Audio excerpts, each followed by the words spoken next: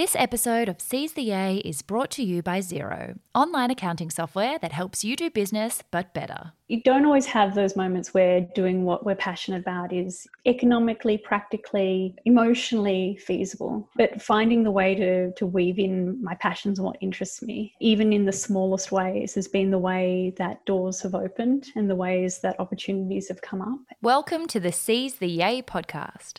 Busy and happy are not the same thing. We too rarely question what makes the heart sing. We work, then we rest, but rarely we play, and often don't realise there's more than one way. So this is a platform to hear and explore the stories of those who found lives they adore. The good, bad and ugly, the best and worst day. We'll bear all the facets of seizing your yay.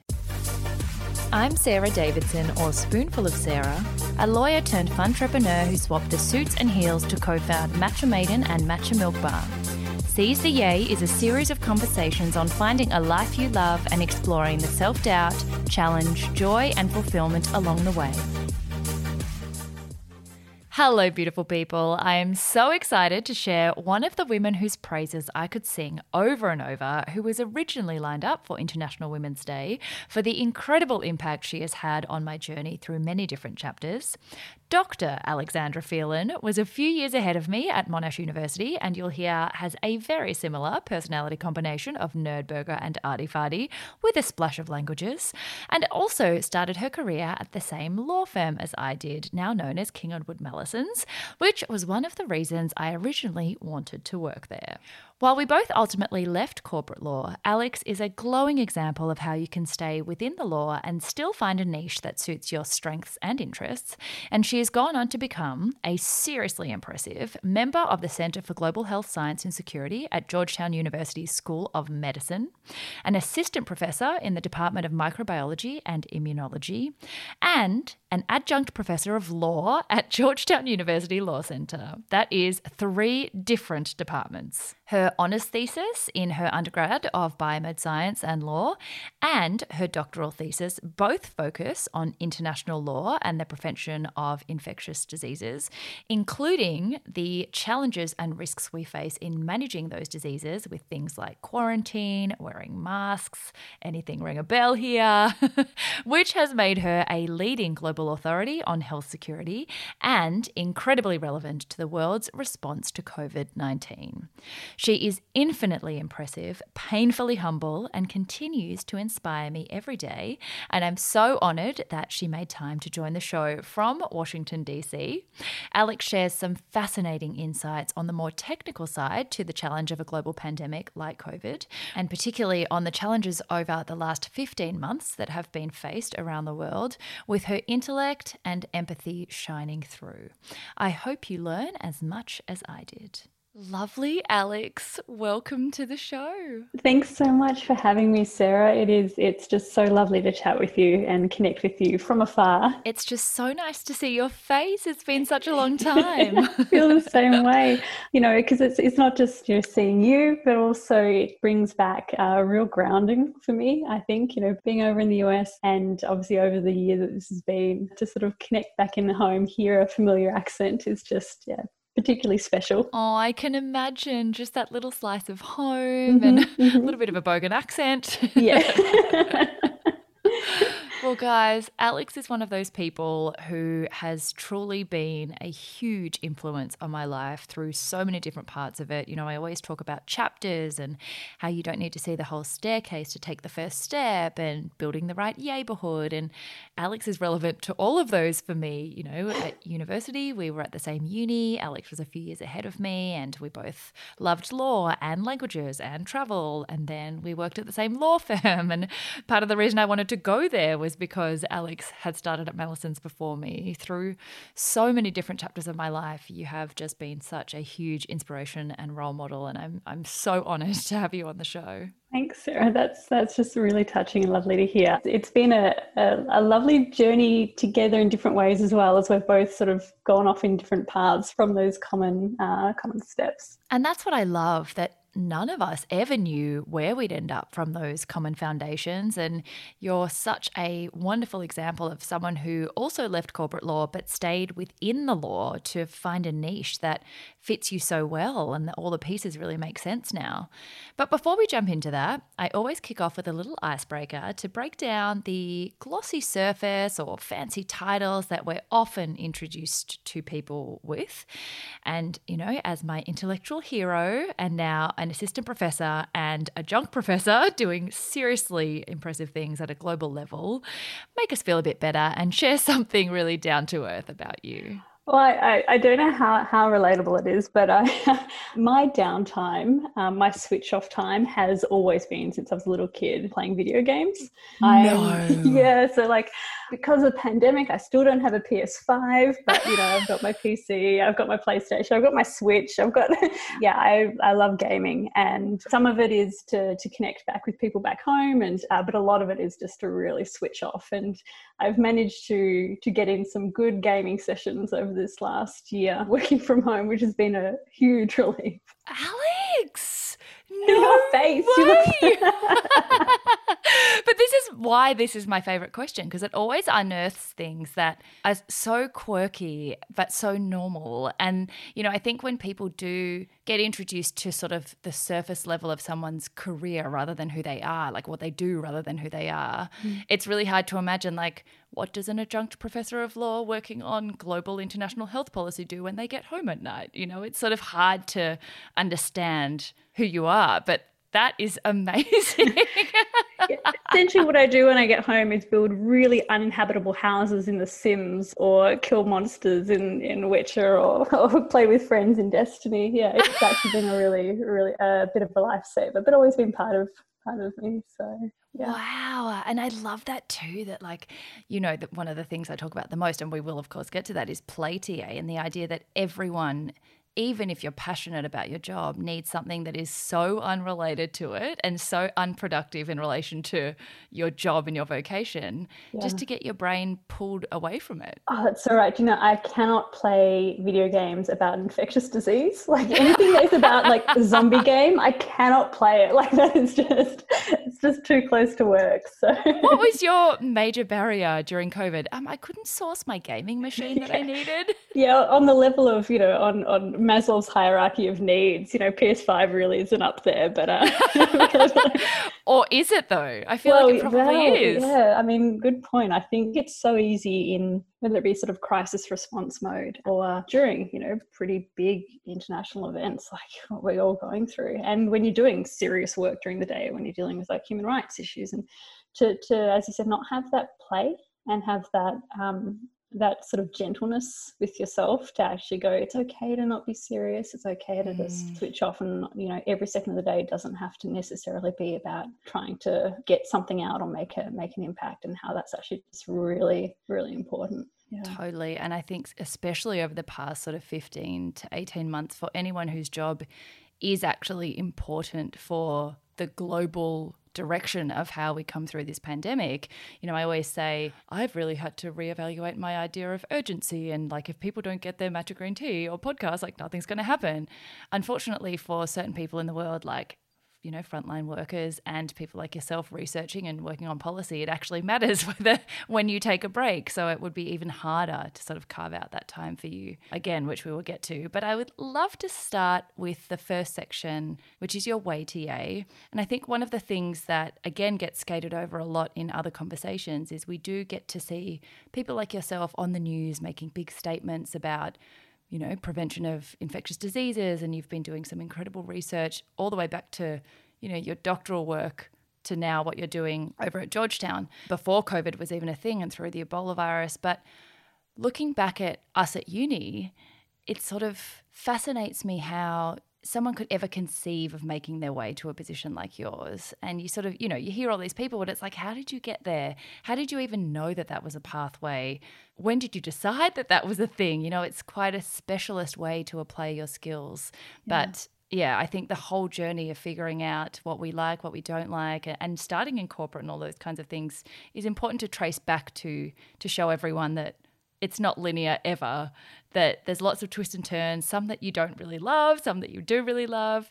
So take us all the way back to young Alex. As a kid, what were you like? What was your first job? What were you like? Eltham College, leafy green Melburnian suburb? Like, who were you back then? And then take us through each chapter to now. So I think, if I go all the way back to, growing up in, Eltham and Warrandyte, I think I've always had an eclectic range of interests. And that is, I've always done like basketball, well, still really into music and choirs and singing, and then languages and history. So I've always had this range of eclectic interests, which that's a nice way of putting I have a really short attention span and I need to be constantly overstimulated to focus. And so, through primary school and even then through high school, I'd be, playing basketball, but also in the choirs. But then from the age of sort of 15, I've spent a huge amount of time living and studying and working in China. That was where my passions were. I needed to be doing music to get that outlet. I needed to be doing sport to get that movement. And, my interests were in, the sciences and literature. And I kind of just never felt how I could actually put it all together. And I started to realize that what I had been sort of creating by accident with this, these many short attention spans was, in my mind, the idea of a little bit like a tapestry, like lots of different colored threads that just don't look, sitting on a table next to each other, they're completely contrasting and there's no sort of cohesion. But when you start to weave them together in a story, you start to see this image appear. And for me, that's sort of after, doing what I was very interested in high school, which made no sense to anyone from the outside. I was doing theatre and chemistry and biology and Chinese and literature and maths. When I went to university, I started with a, biomedical science degree because I had just a love of sciences. And I'd originally thought, do I want to go into medicine? And then realised that, no, I wanted to know, I was fascinated by viruses, these tiny little pathogens that can do so much and so incredibly adept at changing to circumstances. That was, an interest, but I was also lucky enough at Monash having the ability to do double degrees. And so Monash allowed me to do biomedical science and a diploma of languages in Mandarin, Chinese, so I could keep my Chinese going. But it also allowed me to do a law degree at the same time. So I was able to do all three at the same time. That was just to have that sort of diversity, to be able to be doing, torts and reading these case studies and then going into a microbiology lab. And so Monash was the one place in, Victoria that let me do all of that. And it just really worked for me. It fitted with how I think and approach things, and that tapestry was able to keep building. And my final year of my law degree, I was like, I had an offer to go start at this law firm at Mallesons, and I had 12 subjects to go, all law subjects. And so I was like, right, that's it. I'm doing 12 subjects in a year to finish my law degree. And oh my gosh, that is literally 150% loading of what most of us do 8 subjects. And in fact, some of us do 6 so that we can cope with the workload. Oh my gosh. It was intense, but it gave me an opportunity to do research. And I did an honours thesis looking at a piece of international law called the International Health Regulations that tries to prevent international spread of disease, and how Australia had implemented it and whether that impacted human rights, whether Australia had appropriately considered, what if we were to quarantine people? What if we were to close the borders? What if we were to compulsory require vaccination? And my contention was we had failed to update our legislation appropriately. And I went off to Mallesons. So I'd sort of managed to bring some of the threads together, a little bit of the biomed, a bit of the law, a little bit of China, because these laws were adopted after the first SARS outbreak. So I went to Mallesons and I was really loving the practical skills. I really loved working in the law firm. And I started to work more on sort of the China and law. So I was always trying to find a way to balance at least 2 interests. There was always some sort of connection. And working in sort of the climate change and clean tech sides of law. But because I can't focus on one thing at once, I started to do a master's up at ANU in Canberra. So I'd go up there on weekends because it was how I was able to sort of do it intensively. And I got an opportunity to go to Geneva as part of that for a subject. And when I went to Geneva, I presented that thesis for my law degree to a couple of folks, and I was offered some internships, one at the World Health Organization and one as legal counsel at Gavi, the Vaccine Alliance. And I had a big question: well, which one do I pick? And I thought, well, what if I don't pick? And oh, of course. I'm pretty sure you microbiologized a way to be superhuman or to be in more than one place at the same time. Well, I sent a message back to my supervising partner at the firm and I said, look, I've got these offers. I've saved up just enough money that would maybe allow me to do this. And they gave me a leave of absence and I moved to Geneva for 9 months. And, it was a huge leap of faith. It was something that I was fortunate that I'd been in a position by working at the firm to be able to do. And I didn't know what the outcome would be because these were just internships. There's actively no guarantee of a job. In fact, it's the opposite. You often can't work there for a little while. When I was there, I decided to use the opportunity to speak to mentors about, what would you recommend for going into the field of global health if that's what I wanted to do? Do I want to be in-house counsel in a health organization or do I want to work on global health and law? And the advice I consistently got was it was critical to get a PhD or equivalent and, to really pick the supervisor. Don't pick the university, there are amazing universities around the world, but really what matters is who your supervisor is. When I was at WHO, I met Professor Lawrence Gostin, who was at Georgetown University, is the world leader on global health law. He said, come to Georgetown, come do your PhD. And I was like, I've just used all my money to live in Geneva for 9 months as an intern. And I was fortunate enough to be successful in a General Sir John Monash scholarship, and which was huge. It was life-changing. Without the support of the General Sir John Monash Foundation, none of this path would have been possible. And I actually remember that. Yeah. I remember that announcement. Yeah. It was a moment where I just couldn't believe it. Like I just couldn't process that it had actually happened. And so I applied to Georgetown with that. I was successful getting into Georgetown Law for their PhD equivalent. It's called a Doctorate of Juridical Science. They don't do PhDs in law in the US. It's like a different sort of program. And I saw that. Your letters are like SJD or something? Yeah, exactly. Yeah, which my students joke is super JD. Which it actually is. Yeah, kind of. But it's like a 5-year program, 5-year research program. So I said, I'll be perfectly honest with you. I knew nothing about Georgetown. All my life had been focused on China. And that was where, I'd always focus on China. And lawyers, tend to do their masters or whatever at Oxford or yeah. like classic sort of UK legal system. And that was a bit stuffy. I wanted to go to a place where my sort of way of approaching lots of issues all at once and with enthusiasm would be part of the way academia works or the way it works. And the US is, where it's at. One of the greatest. Yeah. And it's a place that actively encourages people to take risks. My biggest risk was, getting off a plane in Washington, DC, my first time in the US on a hot August night in 2013 and going, okay, well, I guess I'm doing this. And, I was very lucky to have Larry Gossman as my supervisor and as a mentor that essentially over the last 8 years of my PhD, and then I have been subsequently appointed to various faculty positions. Yeah. That is a major downplay of what you actually do. So let me just read it out, guys, because Alex will be like, just, pointed to a few little things. After her doctoral work, which was investigating how international law can facilitate response to and prevention of infectious diseases, which is so incredibly relevant that it's just almost painful how that all aligned. She's now a member of the Centre for Global Health Science and Security at Georgetown University School of Medicine. So that's one faculty. An assistant professor in the Department of Microbiology and Immunology, a different department, and an adjunct professor of law at Georgetown University Law Centre, a different faculty. So I should have actually said, welcome Dr. Alexandra Phelan to the show. So now you're Dr. Phelan as well.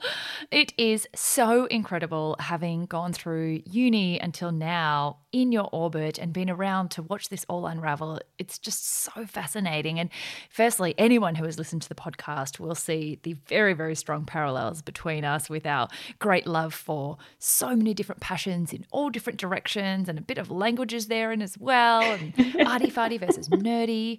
And the tapestry you speak about is such a beautiful visual. I call it the jigsaw puzzle, which is kind of similar, that every chapter is either getting rid of pieces that aren't working anymore or adding totally new pieces you didn't know existed.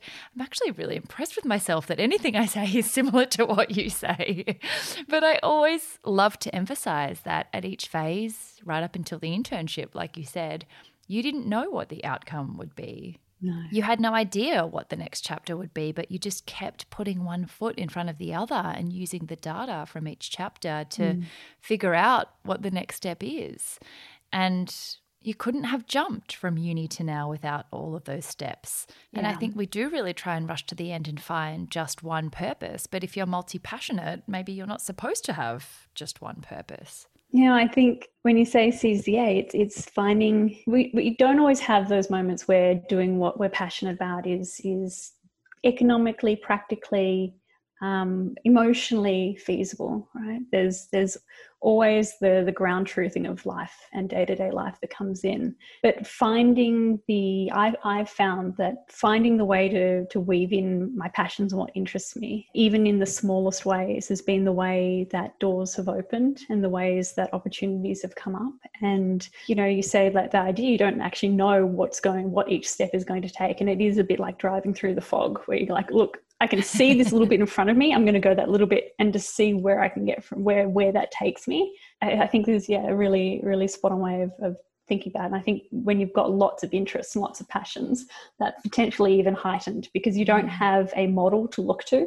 Yes. You don't have, a biography to pick up and read and go, okay, well, that's the path I need to take. And so it is invariably always going to be trying to sort of make sure you've got your foot on the next step before you, put all your weight onto it. I always think having lots of interests is so exciting and dynamic, but it does make that part of your life when you change your decision-making matrix from what I'm good at and what I like as a Venn diagram to letting the shoulds and societal norms on success and expectations kind of creep in. It makes it really difficult because you're right, there is no logical path when you're interested in often diametrically opposed things like Chinese language and then social health and immunology and microbiology and climate change and corporate law.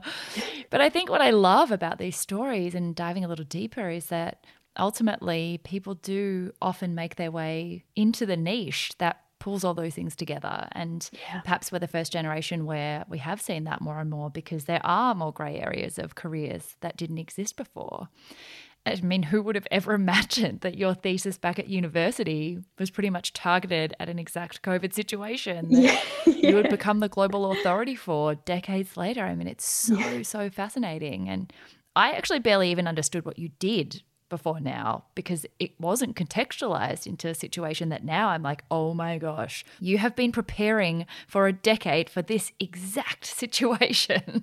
But that's why it's so cool because you were doing it before it was globally relevant. And like you said, you have to trust your gut. Sometimes your passion isn't economically viable or the hottest topic.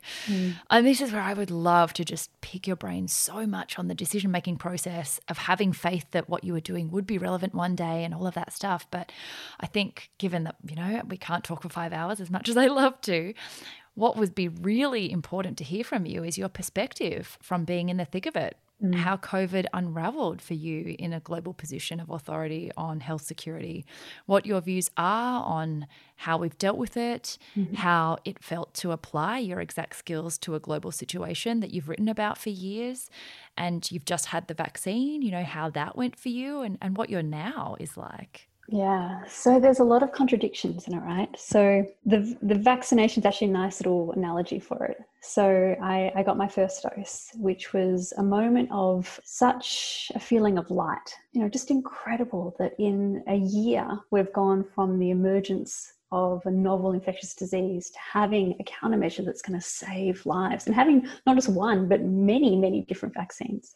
And I had my first dose, which is amazing, and I'm incredibly fortunate. But then I had really bad side effects, and that was because of my own unique health situation. And they are nothing compared to what if I had gotten COVID would be.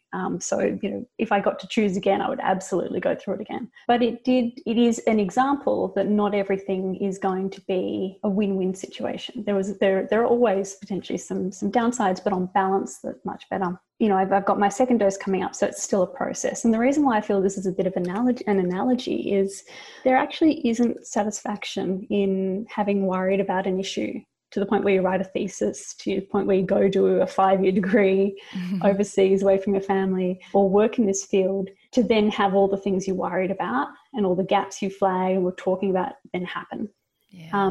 Because it's actually, I remember in January when this first emerged, December 31, and then, that there were about 3 weeks in January where it was like that feeling of incredible impending doom of going, where this is going, and certain key decisions that were happening internationally at that point. That feeling of not being able to stop, this barreling train, having spent so much time talking about how to stop it, how to prepare, how to respond, was, incredibly difficult, and there wasn't any particular sort of satisfaction in anything coming to fruition. It was like, no, this is what we've been trying to stop. And so, similar to the vaccine is, there kind of aren't any silver linings. And I look back to where the big failures have been, how we got to where we are in the United States, in Europe. And it was lack of leadership. It was failures of leadership. It was failures of governance. It was countries turning their back on working together. And it was countries turning inwards. We've now got this week the European Union blocking vaccines from going out. These are all situations where there is sort of that turning inwards to protect citizens, and countries are doing it because that's their duty. But that means that the rest of the world, there aren't vaccines going equitably around the world, and that's going to prolong the pandemic. And so, from the very beginning, these are about failures of governments not taking into account scientific evidence and not prioritising public health in the right way. I think what is hard is that's really difficult to build back from. I think that what this pandemic has revealed in so many ways are the huge inequalities and gaps in society that, maybe it took a pandemic to get high-level government attention on. But I do worry that we are not going to be prioritising that coming out. And so, I sit here in March 2021 or, in the beginning of 2021, and I feel that we're now just stepping on the first step of the flight of stairs. There's still such a huge way to go. It's less now crisis and it's now rebuilding. I've done so much sort of technical work that I've kind of stepped away, and I'd have to get you to refocus me on what particular reflections you want me to provide. But I went back into like pandemic response mode. No, but that's fascinating. Hard. That's where my brain keeps going, and that's kind of also, you spoke a little bit. We're going to talk about burnout and things like that. But I think what's hard is, we're now 15 months in, and switching off response mode is almost impossible. And learning to rebalance to normal, whether that be like starting to play video games again, whether that be, talking with people and finding a way to wind back that response mode is really tough. Oh, I can't even imagine. And before we started chatting, you mentioned you've pretty much been working every day for 15 months and getting by on, 5 or 6 hours of sleep. What has that been like? What work have you been actually doing during those times? And something I think that's really fascinating here is that there is a bit of a misconception often about academia and how it's all sitting in offices working on theoretical situations and never getting any, real life experience. But it sounds like you've very much been hands-on in the field the whole time. How has what's happened compared to what was in your original thesis about our preparedness and all that kind of stuff? Well, I'm going to be upfront. I had not ever figured that Australian states would close their borders to each other. I thought the principles of federalism would win out on that one. That was definitely not something I predicted. So in terms of like the big things early on was, this was something novel. A lot of my work is advising on obligations under law and international law about sharing of data, of rapid notifications of outbreaks, of building surveillance systems. So, I do a lot of like written and law stuff, but a lot of it, over the last few years has also been advising on how do you structure a surveillance system? How do you build up public health capacities? What does your health workforce need to look like? How many we even have run simulations of, how many ventilators do you need? What distribution sites are you going to use? How are you going to prioritize distribution? And these are sorts of skills that were all part of the pandemic preparedness work beforehand, that it was like, okay, we're now putting this into place. And one of the big things is we didn't have a lot of data on what non-pharmaceutical interventions, so things like physical distancing, things like masks, there really was not much data. All we had really was from influenza pandemics. So in the very first, I would say 6 months up until sort of, summer or mid last year here, was actually very public health advice, directly advising governments, directly advising international organisations, businesses on, how to build up a contact tracing system, including, jurisdictions in Australia, but also in Europe and the United States, a number of places in the United States. So a lot of my work was very sort of classic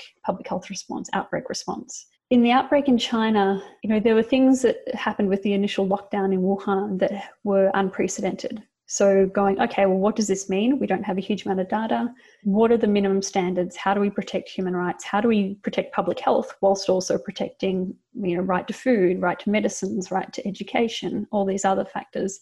And so that's largely a lot of advocacy, but also directly advising governments on the sorts of policies that they should be implementing. And over the sort of, the last 15 months in total, I've, advised on a range of different policy measures, including, those social distancing and physical distancing and vaccination, or access to treatments early on, now more vaccination, but also, more planning for policies. So I've done a lot of work on things like, immunity passports and the equitable and legal limits, and then vaccination passports. So yesterday I had in the New York Times like a piece about vaccination passports and how there is a lot we really need to think about, and there's international law that WHO and governments have to think about.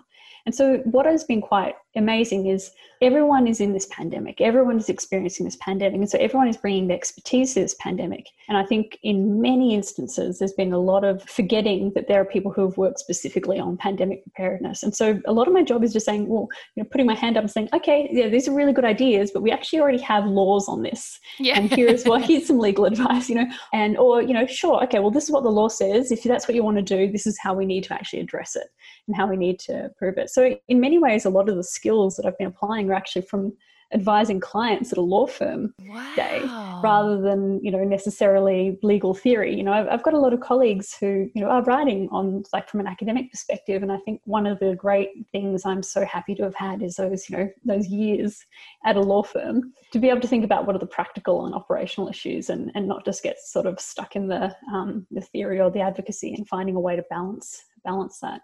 Some of the sort of more longer term things is, I now sit on a number of international and national bodies that are looking at the current response and looking forward. There's going to be a few quite big international commissions. So I'm currently advising the WHO's independent panel that are doing the review, and to sort of set what the reset should be going forward on international law. And I sit on a number of national academies panels looking at, the next pandemic. We're already preparing for that. Oh my gosh. Because it's, let's be honest, this has been huge, but this isn't the big one. When we talk about the big one, we talk about a flu pandemic typically, and that's always the risk, is what the actual big one, the catastrophic one is. But, I think one of the pluses is there are, countries and international organisations are paying attention, and, it's very rewarding to be a part of that process. Lovely neighbourhood. For all my fellow business owners out there, I've got a tip that will absolutely change your life for the better. Since the very beginning, we've been using Xero as our accounting software, and for over 5 years, it's been the glue that holds all of our businesses and my sanity together.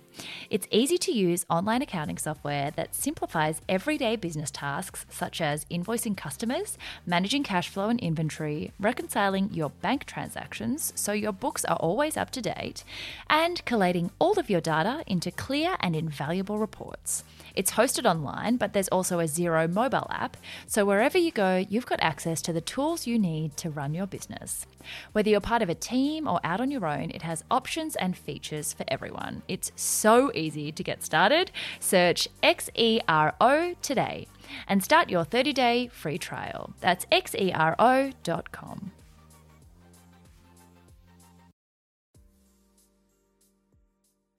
It's really interesting that you said before that there is actually no satisfaction in something that you theorize as a huge global risk actually materializing, which makes the whole concept of passion for your job and fulfillment in that position a bit muddied in this scenario. You kind of want to be like, I told you so, but you also don't want that to be the case. You don't want that global pandemic to come to fruition. And I can imagine that job satisfaction and finding, yay in your work every day is quite hard. You mentioned before that there have been really dark times to be concentrating on the heavier problematic sides of things.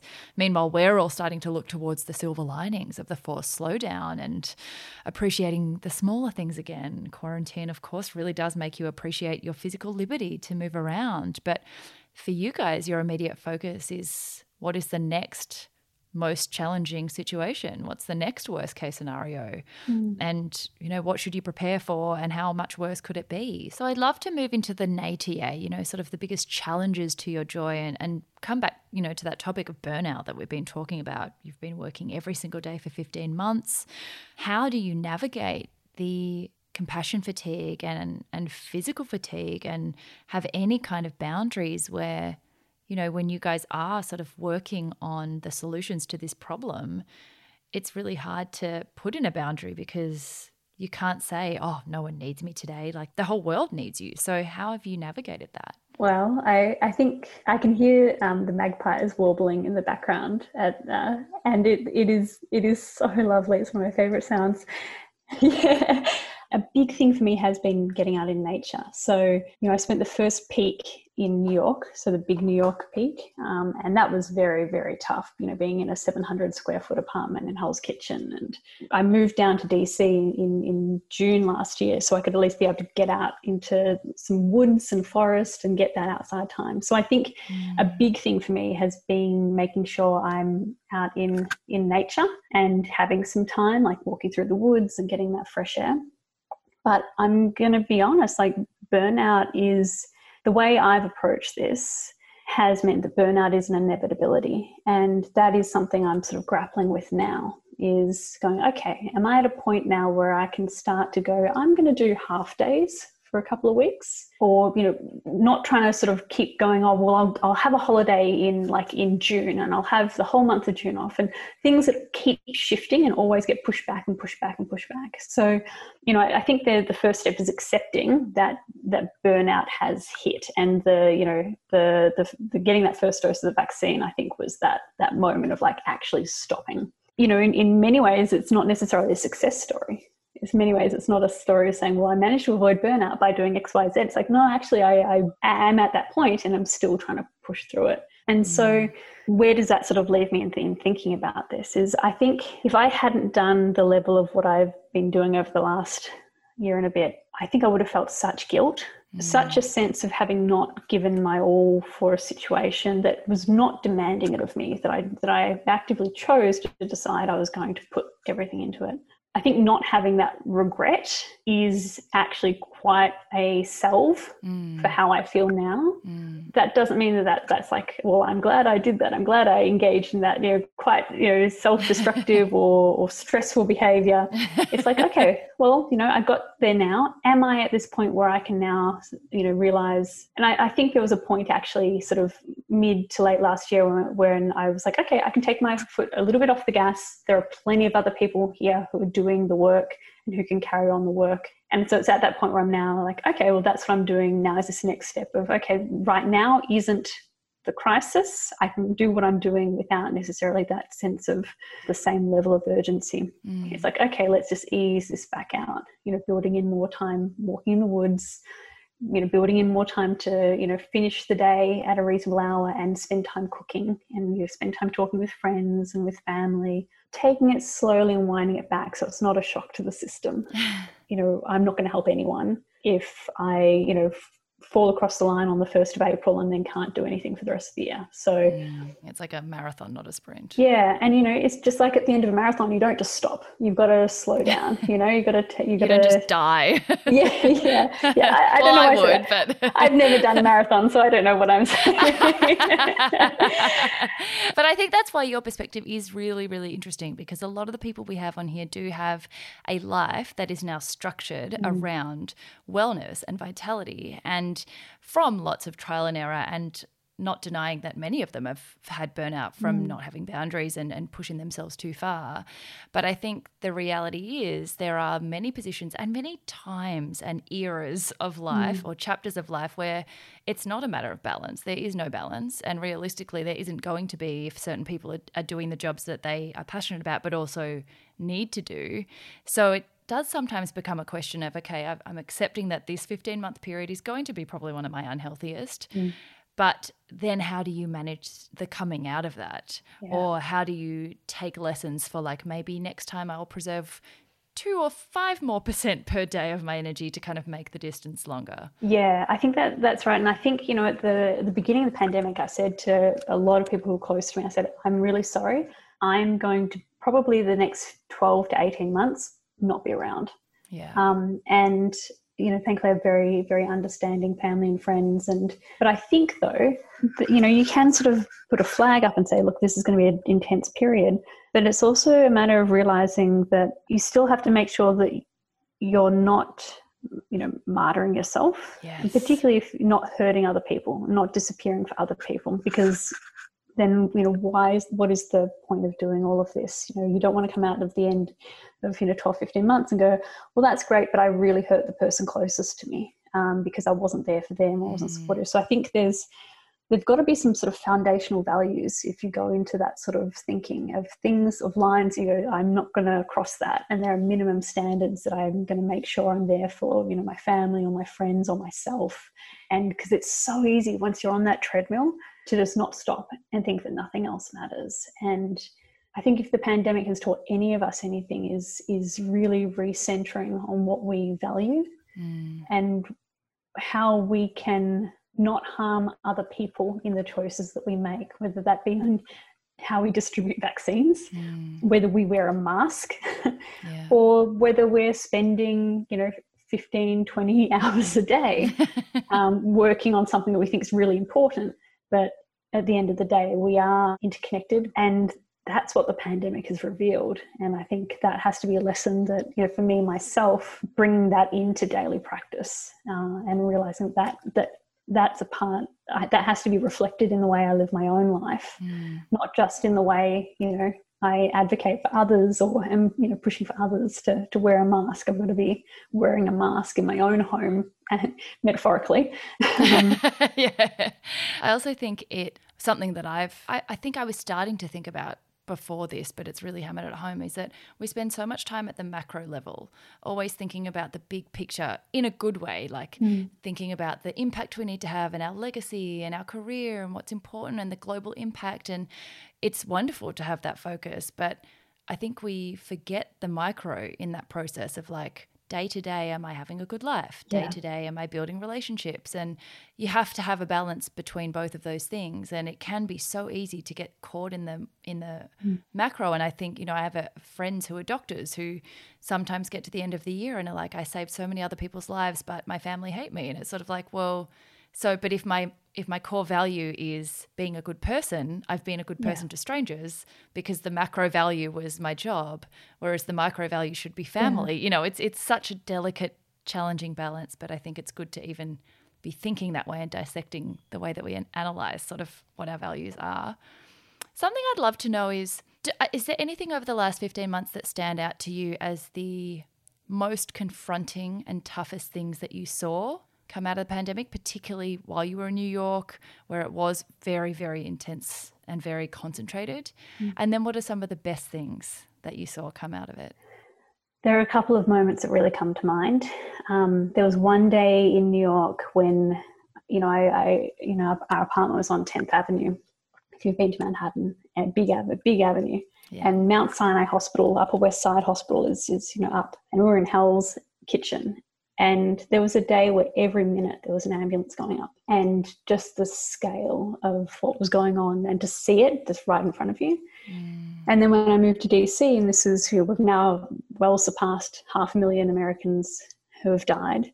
But there was one day, and I'm relatively close to the National Cathedral, and on the day that marked 400,000 Americans died, the cathedral bells just rang, just for every life lost. And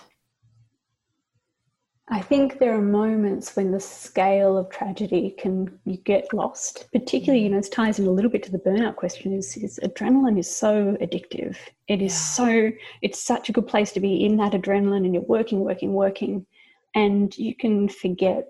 And I think, it's hard. A lot of my work is about the inequities and the injustices that we've seen and preventing those loss of lives, but to actually stop. And, in the US, those deaths are disproportionately minorities. They are African Americans, they're Latinx populations, they're frontline healthcare workers, they're essential workers. It is a deeply inequitable scale of death. And so I think those moments can't be forgotten. And I think sometimes hard when I've spoken with people back home in Australia or in other countries, of trying to not convey how heavy and difficult it is, whilst also not feeling that disconnect of what it is to be back in some form of daily life, right? Back home.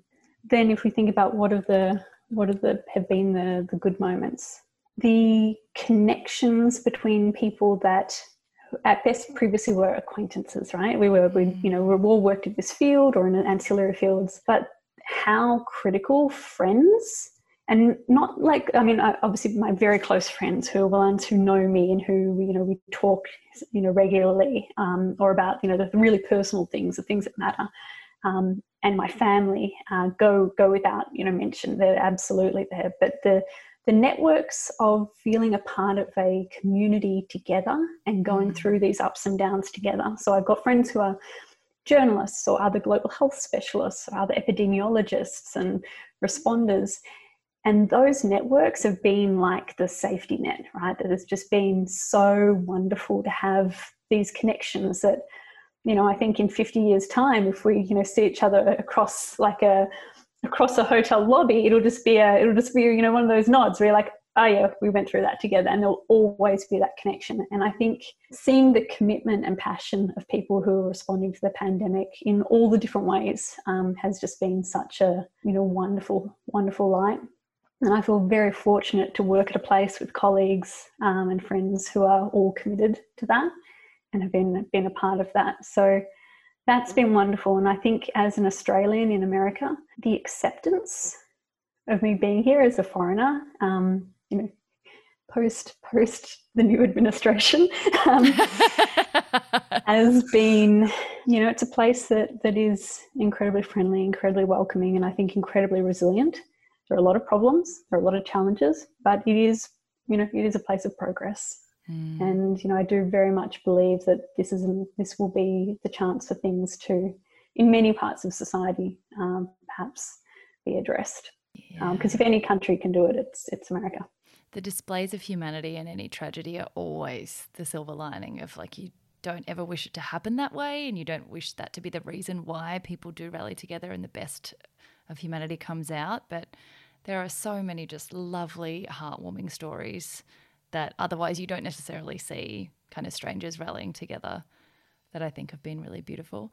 And another thing that I have found very interesting since the very first question, because we had 2 takes at that question, and another big nadir, which is a huge topic on this podcast, is self-doubt and imposter syndrome, and the fact that not once have you taken any kind of lens of the enormity and impressiveness of what you do and what you've always done, and how articulate and eloquent and intelligent and switched on and empathetic and just, can you tell I love Alex a lot? But I think particularly having all these titles and being so focused on what you're doing, does it ever wash over you how cool it is what you do, and how do you grapple with that self-doubt when you are sometimes sitting at boardroom tables or big tables in huge organizations where you are young, you are a woman, does that ever creep in and impact you, and how do you deal with it? That's some really lovely things, Sarah. Thank you.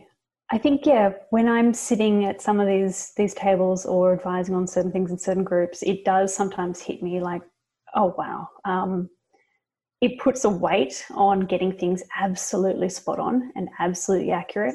I'm incredibly privileged in the career that I have had, the opportunities I've been able to take. And I think that is always in the back of my mind is, I'm a foreigner here, and I'm young, and yes, I'm a woman, but there are so many other intersectional lack of privileges that means that I'm taking someone else's seat at a table. And so I think for me, part of particularly the last 6 months has been, how can I shift my workload and my opportunities, so not so much workload, actually my opportunities to elevate other voices. This actually ties in a little bit to that last question, is when I realized, I'm an assistant professor and I'm on these different positions, is that carries with a responsibility. And I felt a huge weight and also privilege with the students that I teach.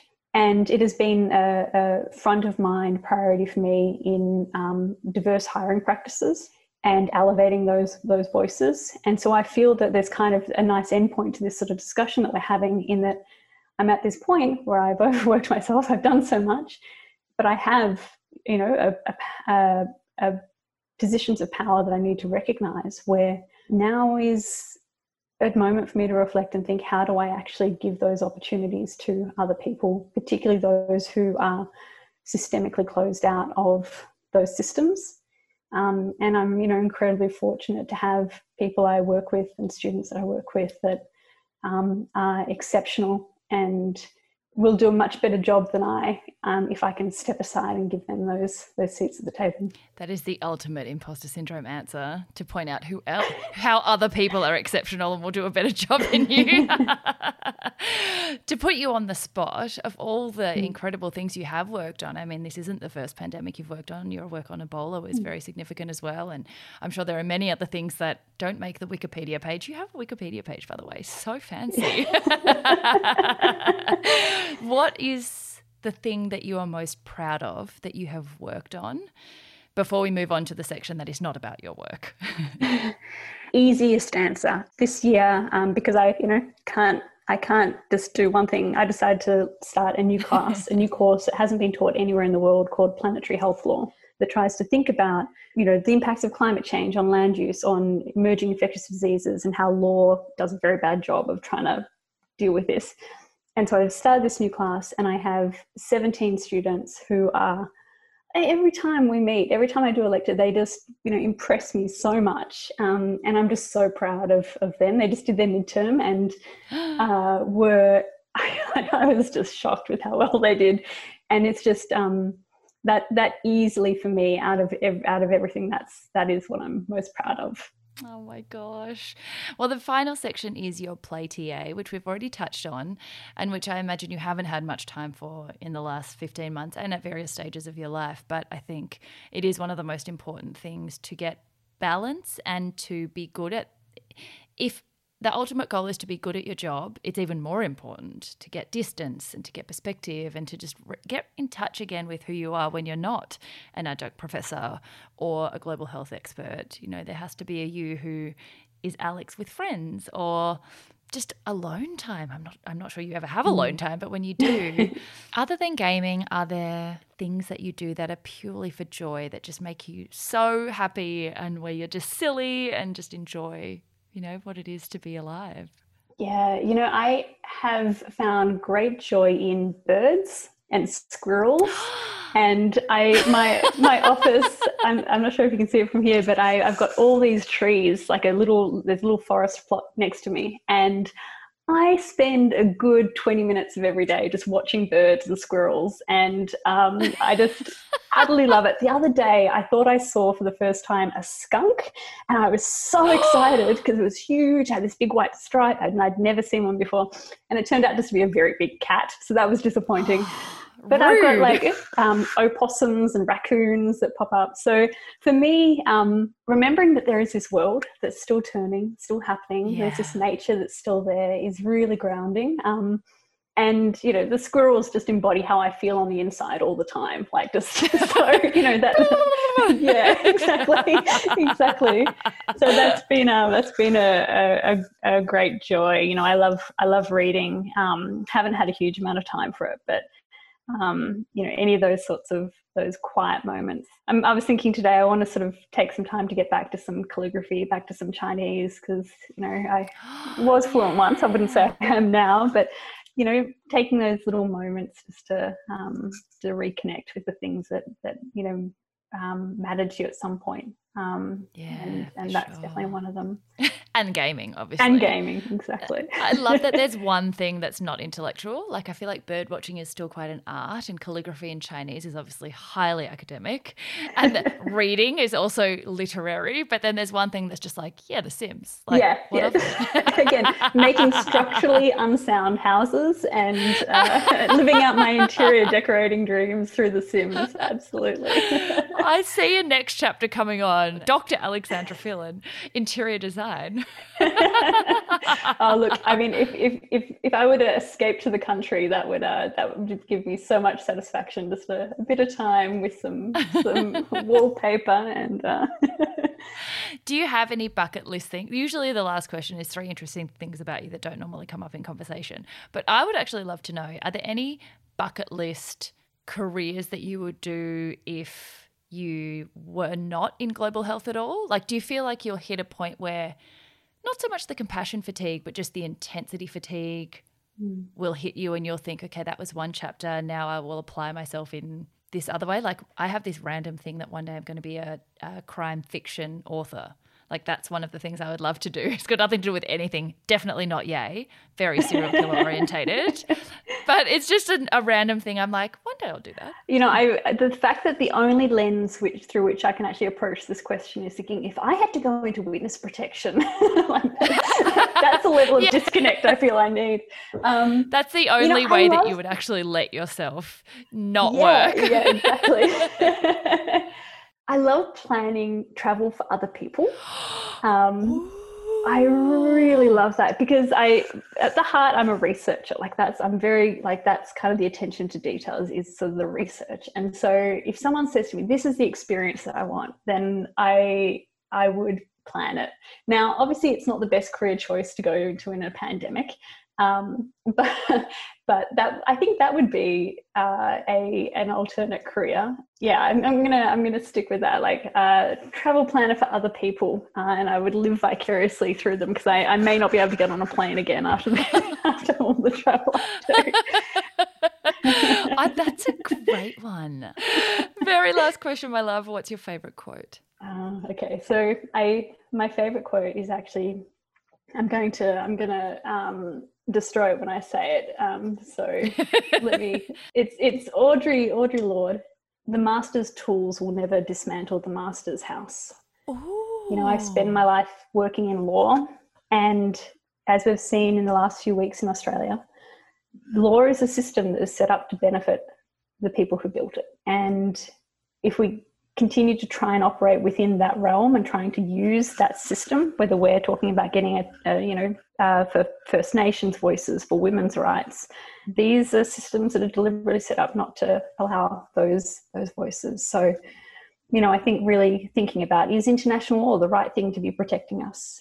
How do our legal systems need to be rethought, and the principles in which we think are sacred, how do we critique them? And so that Audre Lorde quote lets me always reflect on, you know, what assumptions are we making about how we're our starting point? And, you know, obviously that's within a much bigger context, but I think, that's one that always comes back to me. I think you've absolutely just confirmed that you operate on another level to the rest of us. Like, that it's just your brain must go at 1,000,000 miles an hour. I love it so much. But B, that we should all vote for you for president of anywhere, of the world, basically. Dr. Phelan for president. What an incredible human being you are. Thank you so, so much for joining. Thanks for having me, Sarah. It's been really delightful. I really appreciate it. Oh, this was such a joy. I love being at that age now where you can see the many offshoots and pathways we've all followed from those common beginnings, but off in all different directions, and see the seize the yay philosophy living itself out in the flesh. Isn't Alex just the most intelligent, eloquent, and endearingly lovely human? As always, please share your takeaways or learnings from this episode on socials, tagging Alex at ALPHE and myself, so we can keep spreading the yay as far and wide as possible. And if you haven't hit that subscribe button or left a review, I don't blame you. I know we always forget to do it, but please take a quick moment to do so. It really does mean so much to keep the show growing as an independent production and to keep our yayborhood thriving. I hope you're having an amazing week and are seizing your yay.